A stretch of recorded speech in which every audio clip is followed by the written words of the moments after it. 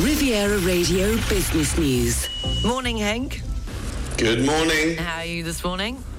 Doing very well, thank you. I was walking along the South Bank yesterday, and when the Thames is low in the evenings, the beach shows itself and people were playing on the beach, and I was thinking to myself, you don't need Monte Carlo, you don't need the fabulous beaches of the south of France, you can just play in the sand by the Thames, enjoy the sunshine, perfect.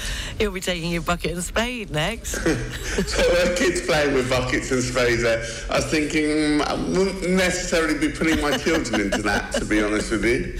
How is Henry? Is he getting ready for his swimming competition tomorrow? Big swimming gala tomorrow. There's been some debate around his diving in, whether it's legal or not, but we wait to see. The breaststroke defending champion going for gold, backing it up. We've put in a framework of power and passion within a controlled environment. So I think we're ready to go. And what does his sister make of it all? He's not getting too much attention. No, she's not that bothered as far as I can tell.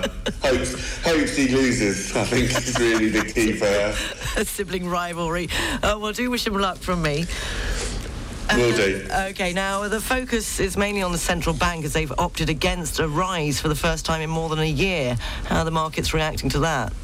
Yeah, equity markets, little change yesterday as investors digest the latest interest rate decisions and accompanying commentary. The S&P 500 closed up 0.1%. Two-year Treasury yields in the United States rose 3 basis points to 4.7%. The dollar was marginally weaker. Actually, sentiment got a bit of a boost from Fed Chair Jerome Powell. So the US economy could still achieve a soft landing. As you say, they kept rates on hold. Meanwhile, in China, the People's Bank of China has ramped up monetary stimulus after official data showed the economy has been losing momentum.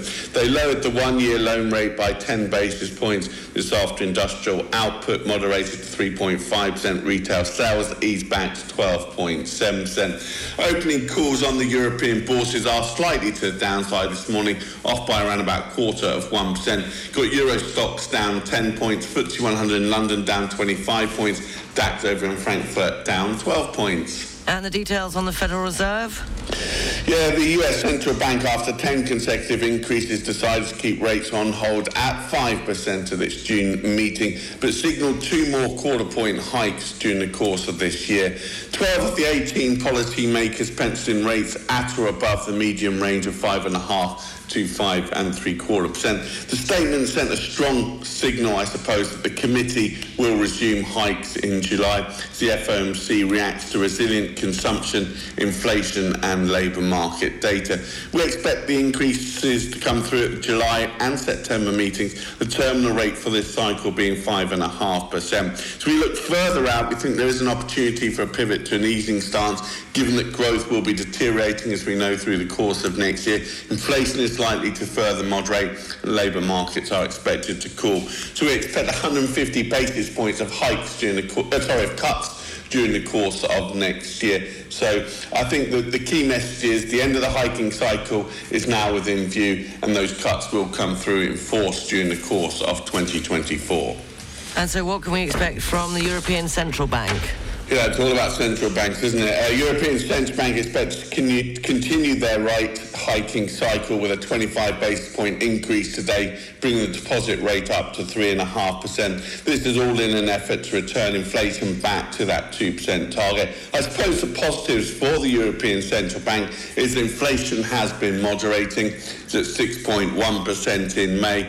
That compares to 7% in April and a peak of 10.6% back in October. But labour markets in the Eurozone still remain tight. In fact, unemployment's been down at a record low, 6.5%, and wage negotiations continue to provide upside risk to those inflationary projections. After today's meeting, we expect 1 more quarter point increase, making the terminal rate 3.75% in July.